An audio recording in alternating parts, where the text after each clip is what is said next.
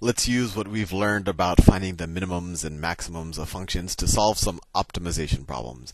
And you might be wondering, Sal, what is an optimization problem?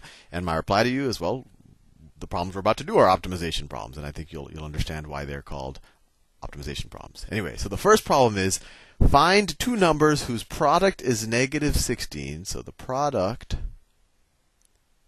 is equal to minus 16.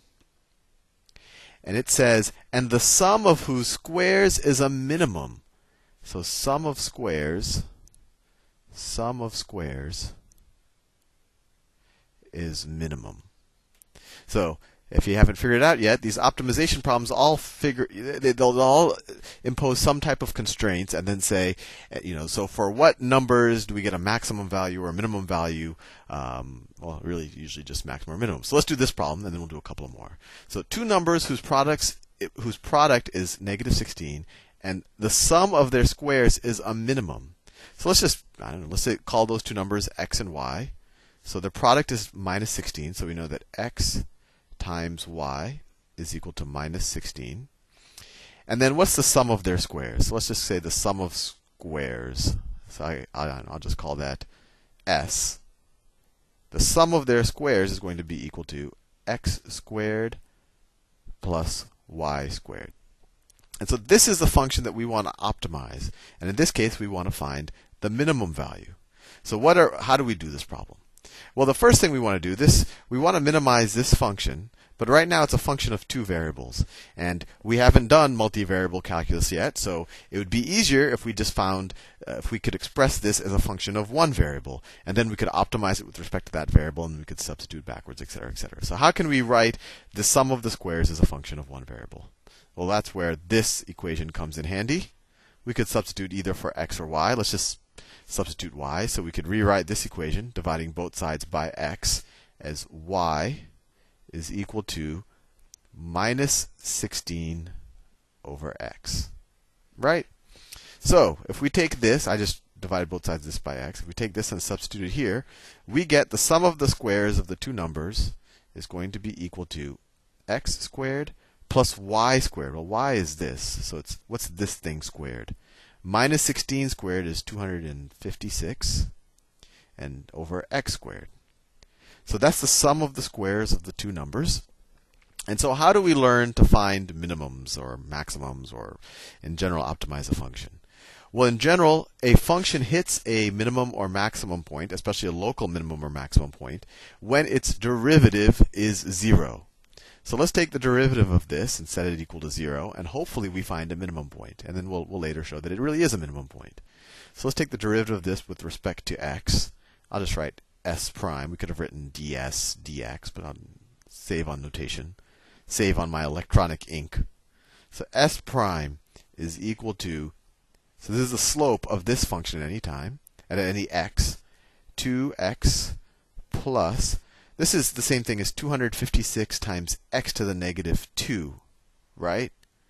So what will be the derivative? The derivative is going to be 256. We multiply times the exponent, which is minus 2, and then we decrement the exponent by 1, so we get x to the minus 3. So the derivative is equal to 2x plus, no, not plus, 2x minus 512 times x to the minus 3. And we want to find a local minima or maxima, or maybe a global one. So we want to figure out where the slope is equal to 0. So this is the slope. So let's set this equal to 0. So we get 2x minus 512 x to the minus 3 is equal to 0. Let's see, we can manipulate that around a little bit. We get 2x. Let me do it in a different color. I'm tired of the yellow.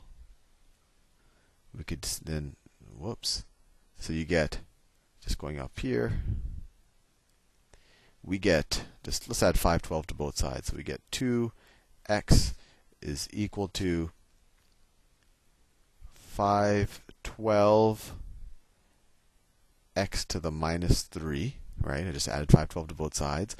And let's multiply both sides of this equation times x to the third, just to get rid of this.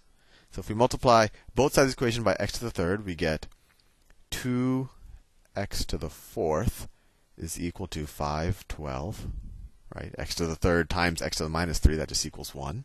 Divide both sides of this by 2, you get x to the fourth is equal to 256. And if it's not immediately clear what this is, x is going to be the fourth root of 256. If you don't know that immediately, you can think, well, what's the square root of 256? Well, it's 16. And then what's the square root of that? Well, the square root of 16 is plus or minus. So the square root of this is plus or minus 16, but then the square root of at least the plus 16 is plus or minus 4. So this x is equal to plus or minus 4. And if you don't believe me, take either minus 4 or positive 4 and take it to the fourth power, and you will get 256. So if x is plus or minus 4, what is y? Well, we just know that y is minus 16 divided by x. So let's say so we could get x is 4. If x is 4, then what is y? It's minus 16 divided by 4. Then y is equal to minus 4. And of course, if x was minus 4, then y is minus 16 divided by minus 4. Y would be equal to 4. So it actually doesn't matter which one we take. The two numbers are 4 and negative 4. It doesn't matter what we call them, x or y. The two numbers are 4 and minus 4. And we are actually done the problem. These are the two numbers where the sum of the squares. Well, actually, no, we are not done. We know that we've reached some type of minimum or maximum point here. And since they asked for a minimum and this was the only point that we found where the slope was 0, we probably solved the problem. But let's prove to ourselves that we're really at a minimum point on this function, when x is equal to 4. And how do we do that? Well, we could take the second derivative of this function, see what the second derivative is at x equals 4, and then see if we're concave upwards or concave downwards. So this is the first derivative. This was the first derivative. That's the first derivative. What is the second derivative? So s prime prime is equal to, what's this, 2, and then we'll see minus 3 times minus 512, so that's plus, and what is that, 1536? Right, plus 1536 times x to the minus 4. Right? So, what is s prime prime? I should be writing s as a function of x. I shouldn't be lazy with my notation. These are all as a function of x, but you get the point. So what is s prime prime when x is equal to 4? Well, it's equal to 2 plus 1536, and then what's 4 to the minus 4 power? Well, it's 1 over 256 times 1 over 256. And we don't even have to calculate this. All we care about is this value positive or negative, and it is clearly positive. We have a positive number plus a positive number divided by a positive number, so we have a positive number here. So, what do we know? We know at the point x is equal to 4, this function here, our sum of squares function, is concave upwards. And we know that because the second derivative at x is equal to 4 is positive. And what does concave upwards look like? Concave upwards looks like this. And so x equals 4 is there, and so we are at a minimum point.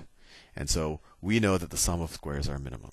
And if you really want to make sure that you're not missing something or we haven't done this wrong, think of other, play around. Think of other numbers whose product is minus 16 and figure out their sum of squares. And I can pretty much guarantee you that it will be larger than the sum of the squares of minus 4 and 4. And so what are they? What is s of 4? What is the sum of squares of 4 and minus 4? It's 4 squared is 16 plus 16 is 32, right? That's the sum. So let's try some other numbers. What is the sum of 1 squared plus, minus 16 squared, right? Those two have the product minus 16, 1 and minus 16. That is equal to what? 257. Much higher number. You could try negative 8 and 2 or negative 2 and 8. And everything you'll find will have a higher sum of squares than 4 and minus 4. Anyway, I was actually planning on doing 3 problems in this video, but I'm reaching the 10-minute limit. So I will finish this video now, and I will do 2 more of these optimization problems. See you soon.